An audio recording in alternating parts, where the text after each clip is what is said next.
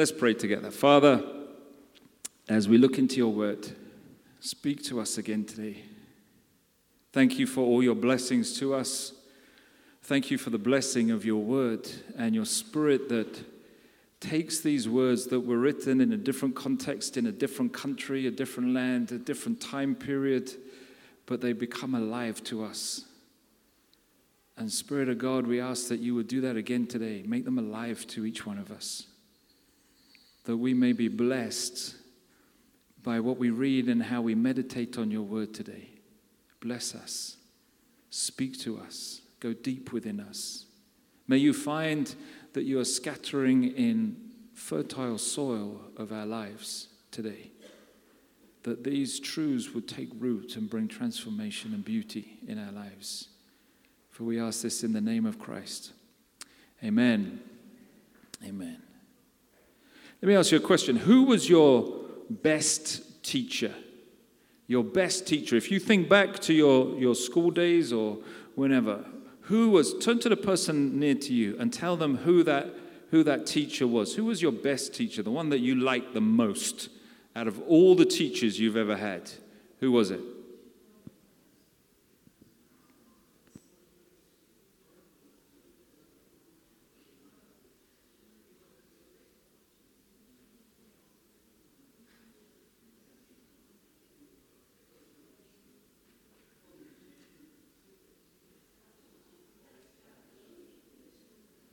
Then I want you to tell the person next to you why they were the best. What made them stand out above every other teacher that you've ever had? What made them special?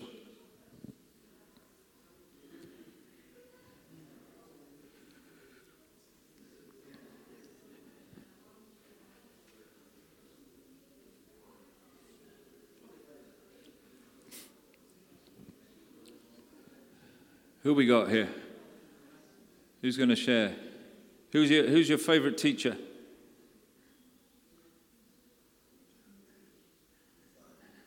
Don't have to. It's all right. Who is your favorite teacher? Anybody want to share? Mr. Davis, your maths teacher. Why? He took time with you because you had no idea what he was talking about most of the time. At the end you did, because he had patience and compassion, long-suffering, endurance to the end. Yeah. So, okay, awesome. Who else? Anybody else? Anybody else remember a teacher? Your science teacher? Because she made you have faith in yourself. Your form teacher, she said you can do it. Right, awesome. Your primary school teacher, what age? What year? 4th year. Mrs. Marston.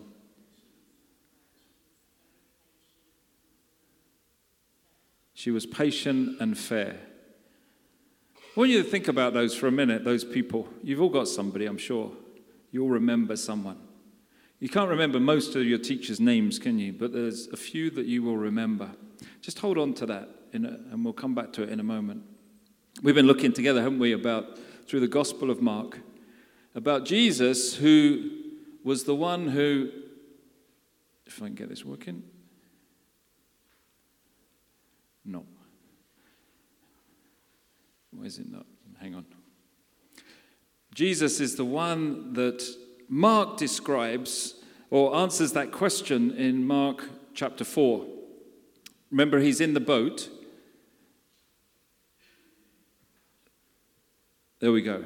He's in the boat and they're going across to the other side of the ocean. Jesus says, get in the boat, go across the Sea of Galilee, and this huge storm comes up. And the waves start coming over the boat, and Jesus is fast asleep in the back of the boat. And they're fishermen, so they're used to the storms in the Sea of Galilee. But it's getting so bad that the boat's starting to sink. And finally, Peter has the courage and he goes, Jesus, wake up, get up. Don't you care? We're all drowning here and you're fast asleep. I don't even know how you can sleep through a crisis. It's like those irritating people on aeroplanes, that are fast asleep and you can't sleep at all. You know those people? I never sleep on airplanes, hardly ever. And there's all these irritating people next to you that are, and you just think, oh, come on. And Jesus is like that. You're going through this crisis moment, and then he's fast asleep. And so they wake him up, and he just gets up, doesn't he? And he says, wind, waves, be still, be calm. That's it. Boom. And then they all were terrified, it says, and they look at each other and said, who is this guy who's in this boat with us? Who is he? And Mark's gospel answers that question. In fact, he answers it right at the very beginning. He says the beginning of the good news about Jesus, and he said he's the Messiah and he's the Son of God. And really, Mark unpacks that throughout the gospel by saying that he is the one who has authority, just as Matthew finishes. All authority has been given to me, Jesus says. Now go make disciples. Mark unpacks it, and you'll see through the whole gospel of Mark, he shows us that Jesus is the one who has authority. And we saw last week, as we looked at it, that Jesus has authority over our temptations. That Jesus was the one who went into the wilderness, was tempted by the devil, but he didn't give in. He said no to all the temptations, and we looked at how we might follow his example. But we're going to carry on our reading from there in Mark 1:21. So Jesus has just come back out of the wilderness, and Mark picks up the story. It says, they went to Capernaum, and when the Sabbath came, Jesus went to the synagogue and began to teach. The people were amazed at his teaching because he taught them as one who had authority, not as the teachers of the law. I asked you a question, who was your best teacher? To me, the best teachers have two things. One, they have a love for what they're teaching. Like some teachers, I'm sure that when they started, they had a real love for it, but the kind of love kind of goes a bit stale after a while. After you've taught it the 1,000,000th time to the 1,000,000th class, you're kind of like, oh, and they just go through the motions, and they come in and they do their pre-assigned, lecture or whatever for the day, and then they go away again.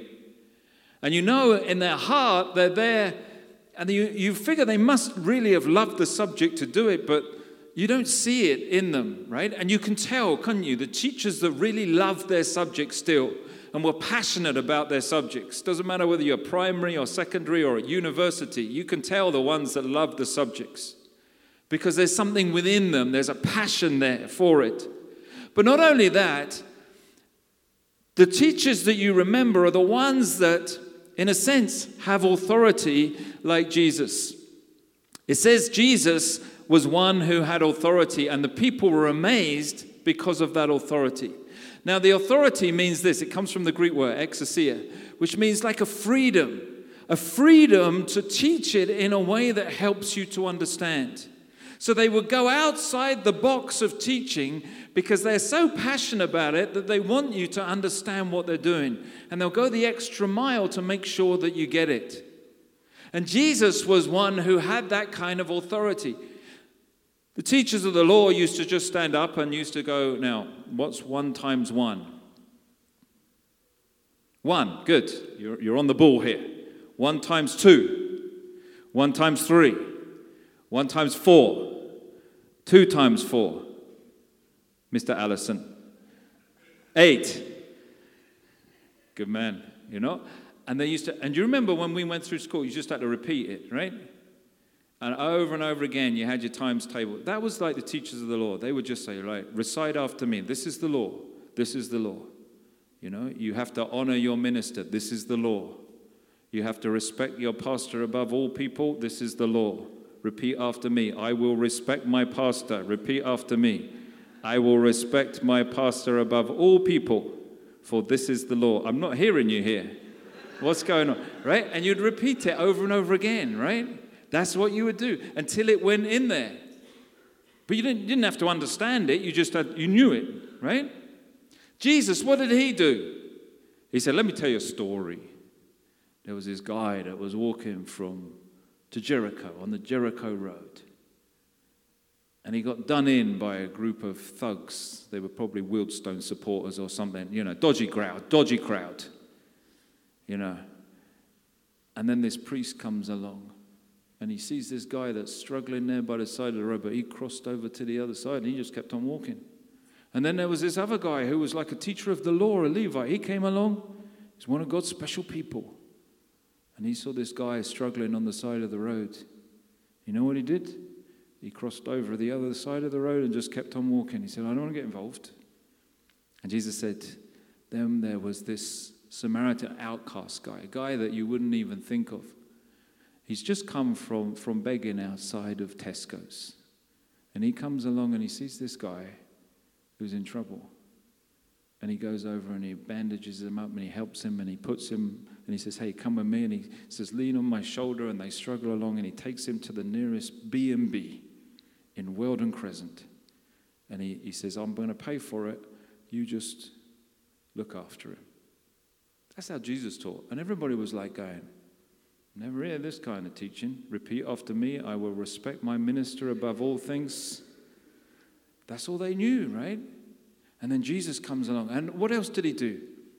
He said, look at this little child. Bring him up here. See this child? The kingdom of God belongs to these people. He got people, right? He got situation. Hey, look at the things around you. He picked up things. Look at these seeds. Unless this seed dies, it's never going to, right? And he used things, and people were just amazed at the one who taught. He taught with authority because he knew what he was saying, and he was able to use everything around him to teach the message. The teachers we remember are like that, aren't they? They did something different. They weren't like all the normal teachers. They made a difference, and Jesus was one who taught with authority. But let's go on to see this in action, because the very next verses, Mark describes the authority. So Jesus is here. He's in the church, in the synagogue, right? Worshipping God. And what happens? Just then, a man in their synagogue who was possessed by an impure spirit cried out, "What do you want with us, Jesus of Nazareth? Have you come to destroy us? I know who you are, the Holy One of God." "Be quiet," said Jesus sternly. "Come out of him." The impure spirit shook the man violently and came out of him with a shriek. The people were also amazed. They asked each other, "What is this? A new teaching, and with authority. He even gives orders to impure spirits, and they obey him." News about him spread quickly over the whole region of Galilee. Amen. You got the picture in your mind? So here he is having I am blessed. They just finished singing it, right? Tambourines down. And then this guy stands up and screams out at the top of his voice, "Jesus, I know who you are, impure spirit." You see, Jesus has authority. Last week we said authority over what? The temptation, the apple. But also Mark is saying Jesus has authority in the spiritual realms. Authority over not just the temptation, but where it comes from. The source of the temptation. Has authority over impure, evil spirits. Jesus has that kind of authority. Let's unpack it a little bit. Just think about it for a moment. Now, Mark describes it like this. There was a man in the synagogue who was possessed by an impure and unclean spirit. Now, what does it mean? In the Bible, it talks about clean and unclean.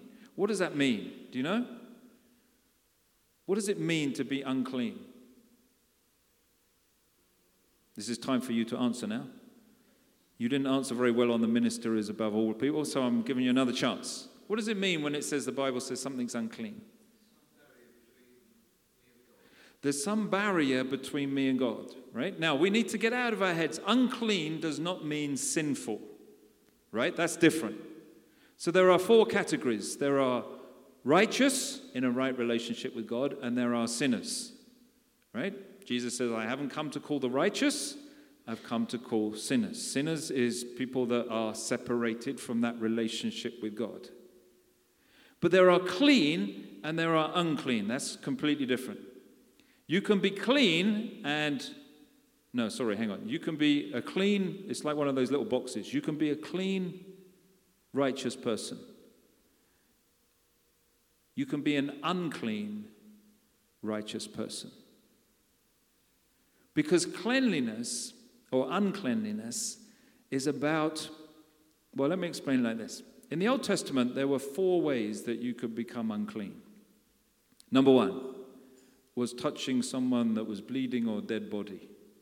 The reason the Levite and the priest didn't touch the man on the road was because if they touched him, so you're unclean, right?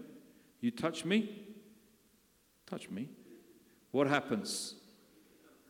I contract your uncleanliness and I become unclean with it. Now, if I become unclean, that means I can't go worship in the temple. I can't worship in a synagogue.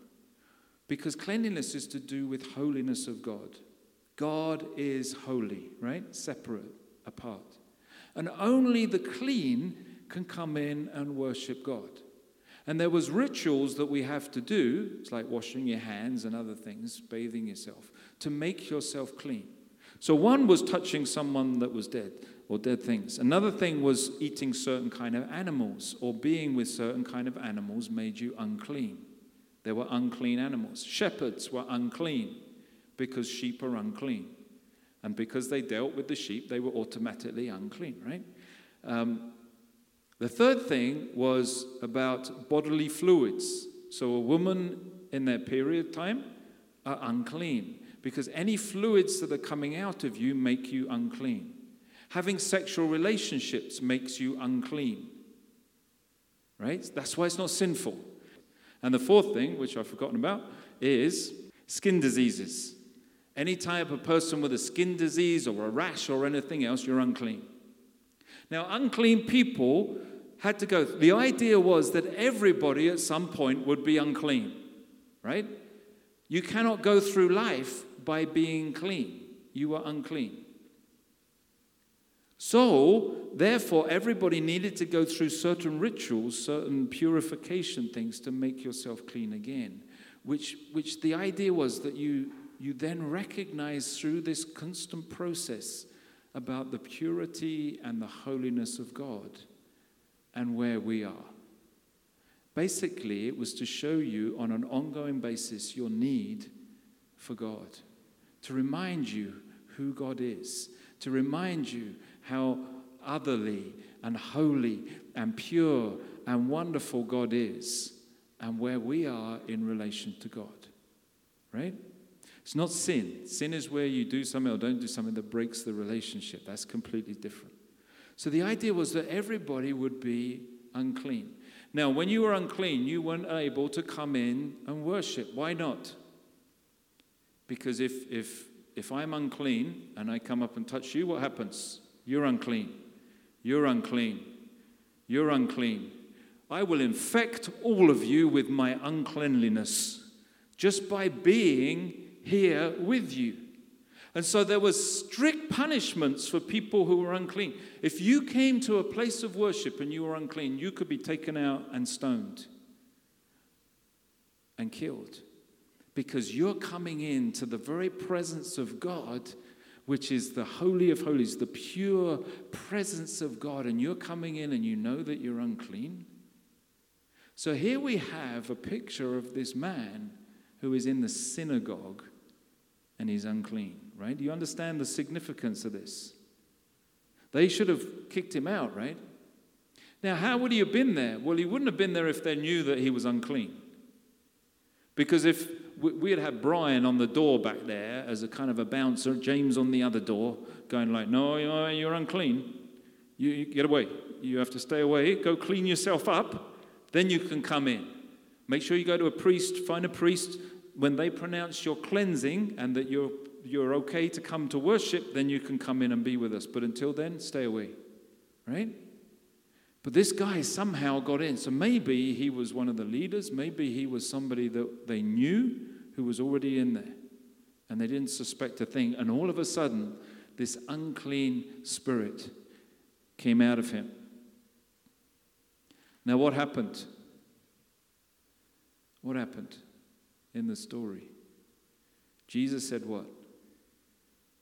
He just went, be quiet, rebuke, come out. And what happened to the man? The spirit left, right? You see, the thing you have to understand is this. The Israelites thought this: I'm unclean, I touch you, what happens? You become unclean. But you're Jesus. Jesus touches someone that's unclean, what happens? What happens? I become clean. It's not my uncleanliness that affects you, but your cleanliness that affects me. You see, the Jews were petrified, right? They went around in fear. Don't touch that guy on the street corner. Don't do this. Don't go there, because I'm going to become unclean, and then I've got to go through all this ritual purification and everything else so that I can finally get myself clean again. But what did Jesus do? He went up to lepers and he touched them and said, you're clean. He went to people who were blind and he said, you're clean. He went to people who had impure spirits and he said, you're clean. Why? 1 John 4:4. Because he that is in us is what? And I can't hear you. He that is in us is greater than he that is in the world. Say it again. Say it to the person next to you. Point at them. He that is in us is greater than he that is in the world. Now, say it like this. He that is in you is greater than he that is in the world. Point at them. Look at them in their face and say it to them. He that is in you is greater than he that is in the world. Say it again. He that is in you is greater than he that is in the world. And again, he that is in you is greater than he that is in the world. Which means what? It means that when you go and touch someone, the presence of God that is in you is greater than whatever is in them. Right? Amen? Do you understand what I'm saying? So they may have an unclean spirit. I'm only picking on you because you beat me at tennis all the time. And there's some divine intervention in that I don't like. Right? It may be that they have an unclean spirit, but he that is in me is greater. I have nothing to be afraid of, because I cannot be infected by the unclean spirit that is in someone else. Why not? Because he that is in me is greater than he that is in the world.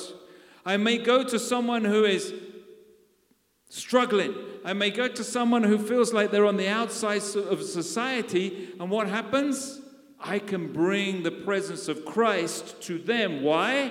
Because he that is in me is greater than he that is in the world. Right? The question is, do you build a wall or do you break the wall down? The Jews tended to build walls. For good reasons. You can understand their logic, right? I am unclean. I am clean. I don't want to be infected by other people. So I'm going to build a wall between myself and them so that I can stay clean, so I can worship God. You understand the logic? But Jesus said, no, because he that's in you will bring the cleansing into them. And that's why Jesus was so revolutionary in their thinking. They were going, hang on a minute, if this is true, then all of our rules and our laws and everything else start breaking down. Because we're building we have all these rules and these laws which are there designed to keep me clean. And if Jesus is going, but I can touch all the unclean ones and they'll become clean because I've got more cleanliness in me than they have uncleanliness in them. Like it overrides them. When we have communion, we say the same thing. How are you saved? By the blood of Jesus Christ has set you free. His blood is like that. The very thing that would make you unclean, his blood is the very thing that has cleansed you, that has made you clean, that covers you and washes you and allows you and the power of God through you to go and touch other people and make them clean. Now I want to ask you, when you see people that are on the outside, when you pray for things, Do you run towards them or do you build the barriers? You remember David and Goliath, 1 Samuel 17? The Israelites were there, Goliath, huge guy, right? Standing up there, massive, up here somewhere, right? And biceps almost as big as mine, right? He was huge. That's why I wear floppy jumpers, so you can't tell how much I work out, right? He was huge, and he was up there, and what did little David do? What does it say? Do you know? He picked up those stones and he ran towards Goliath. Why? Because he said, I come against you in the name of the Lord God the Almighty. I got no fear. The people of Israel, they were there in fear. But David, why? Because he that was in him was greater than the Goliath that he was facing. He that was in the world. So he ran towards it. He broke down the barriers. What do we do when we see people? When you see someone that you get that word from the Lord, go do something. Do you go, oh, no, I'm not getting involved in that because, you know what? I haven't got time for this. It's going to mess my life up. I can't do this. Lord, choose someone else. Or do you go, you know what? He that's in me, I can be a channel of what God is in me into their lives. I can lift them up. They're not going to pull me down. Because why? He that's in you is greater than he that's in the world. If you have that relationship with Christ, you know that's true. And Mark wants to say here and show us through the example of Jesus Christ just that thing, that Christ's authority is greater even than evil itself. When Christ commands, evil obeys. It has no choice. No choice at all. But let's go a little bit deeper. Because this passage is a mirror to the passage in some ways in Mark 4. That's the passage with Jesus in the boat that I was talking about. Let me explain it. Look. In Mark 1, 25 and 27, we read these words. Jesus says to the unclean spirit, be quiet. He says sternly, come out of him. And the response was the people were so amazed that they asked each other, what is this? A new teaching and with authority. He even gives orders to the impure spirits and they obey him. In Mark 4, he says he got up and he rebuked the wind and the waves and he said, what? Virtually the same thing. Quiet, be still. Same Greek word. And then the wind died down and it was completely calm. And what was the response? They were terrified and they asked each other, who is this? Almost identical. Even the wind and the waves obey him. You see, first of all, Jesus rebukes both.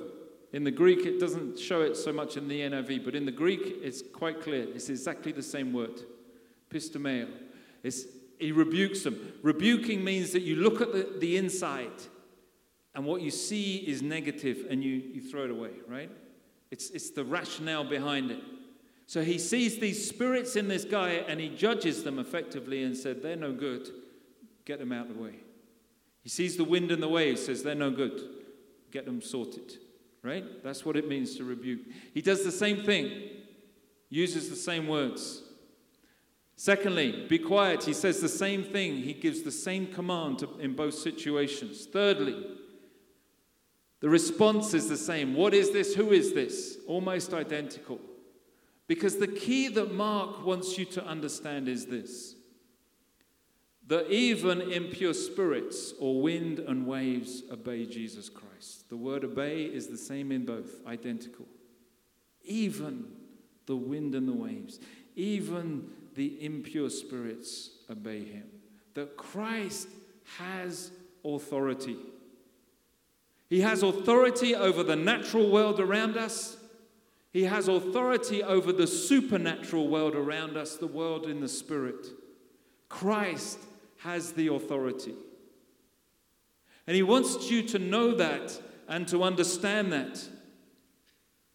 Why? Because when you understand that he has complete authority, he has authority over your temptations, but he also has authority in the spiritual realm over the source of why you're being tempted. He's not just here to help you and say, you know what, I can help you through this, and I can stand by you. But he has authority over what's causing it in the first place, and said, I can deal with the root of the problem because I have authority there too.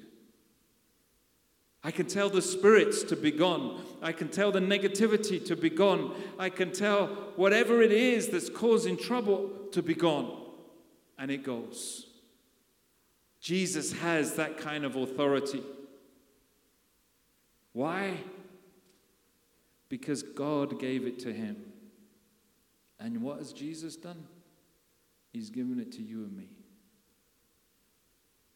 He's given you and me the same authority that Jesus Christ had. Do you believe that? Do you? You know how you can tell? Is the way you live your life and the way you pray. When you pray, do you pray with the same authority that Jesus has? Do you say to obstacles that are in your way, in the power of God, be gone, and they go? When you pray for healing for people, do you say, God, if it's your will, be the heal? Or do you say, be gone? You have no authority in this person. They're a child of God. Now, there are caveats to that because you have to do it in the name of Jesus, right? You need to know this is the will of God in this instance. You can't just go around going, Lamborghini up here and outside a Lamborghini, right? Sadly, for some unknown reason to me, that is not the will of God for my life. I don't understand that. It's still a mystery. But it's not true, right?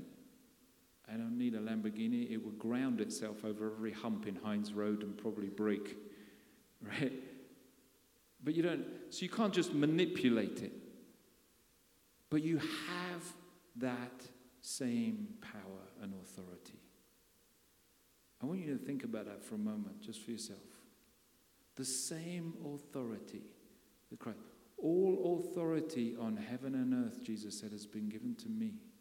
Now, go, make disciples.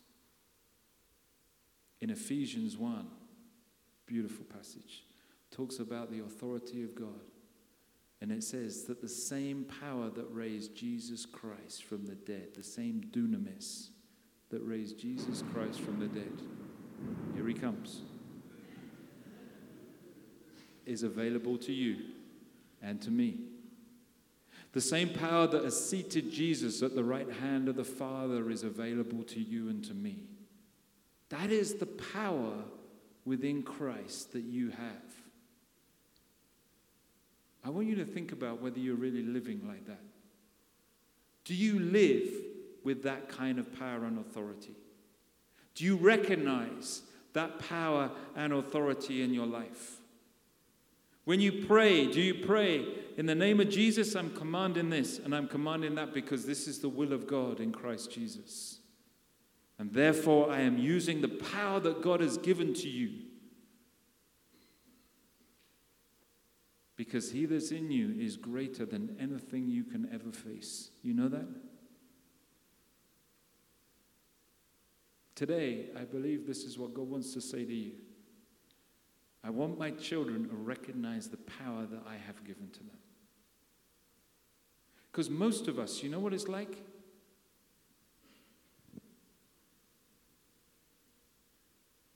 It's like you've been given this amazing supercomputer. And all you ever do is play patience on it. You know, it's a computer that could sort out a cure for the coronavirus and sort out a cure for cancer in our world, but you just sit there at this massive computer that could do all these things, and all you do is play patience. And you go, no, I'm happy just playing patience, thanks. And somebody says, hey, yeah, but this could do so much. And you go, no, I'm fine. You see, most of us are like that. We live our lives like that, don't we? In truth. That we sit there with the power and we say these things and we proclaim them when we sing about how great God is, and yet we don't put it into practice in our life. We don't open ourselves up to the power and the potential of God in us. You know the thing I love about the Bible?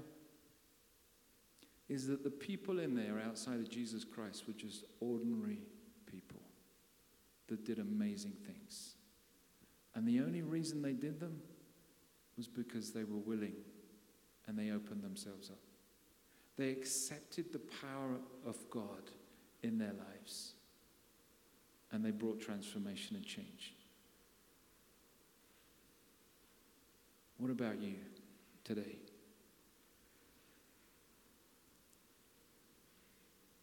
I want you to think right now, if you could ask God for one thing, what would it be? What would it be? You could ask God for one thing for yourself, for your life, or for the life, something that's laid on your heart, or maybe the life of people around you. I'm not talking about world peace here, right? I'm talking about you. What would you ask God for?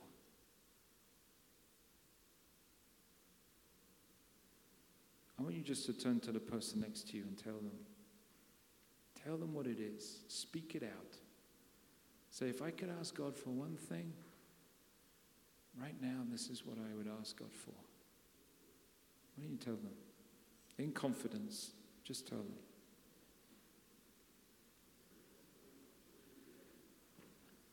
And when you ask yourself, what you shared, is this what God wants for you? Is this something that God really wants in your life? And if it is, I want you just to pronounce it into being. He that is in you is greater than he that's in the world. God has given you the power and the authority that he gave Jesus Christ. I can do all things through Christ who gives me strength. If this is what God wants you to do, if this is a prayer that God wants answered, why don't you just pronounce it right now and give him the thanks and the praise? I believe God wants to show you his power and his strength in action. For too long, we've been building walls and feeling afraid. He wants to show you his power. Pronounce it. Speak it out. And see what God does.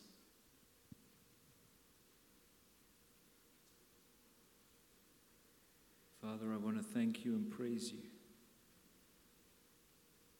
Because we don't just serve a powerful God. We serve a God who has invested that power in us. He that is in me is greater, far greater than anything that is in this world. And it's not like being a superhero, like an Avenger or something, that we just have one power or one this or one that. We have the power of God flowing through us, wherever, whenever we need it. It comes, it's available. Help us to open ourselves so that that becomes a reality in us.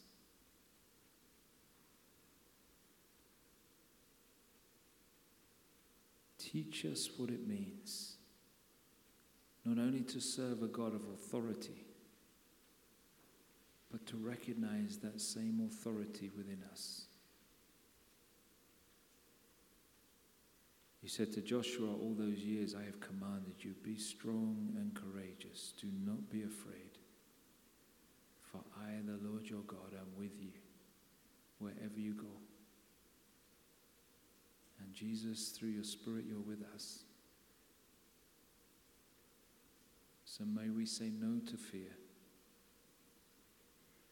And may we live powerful lives for you, giving you all the honor and the glory.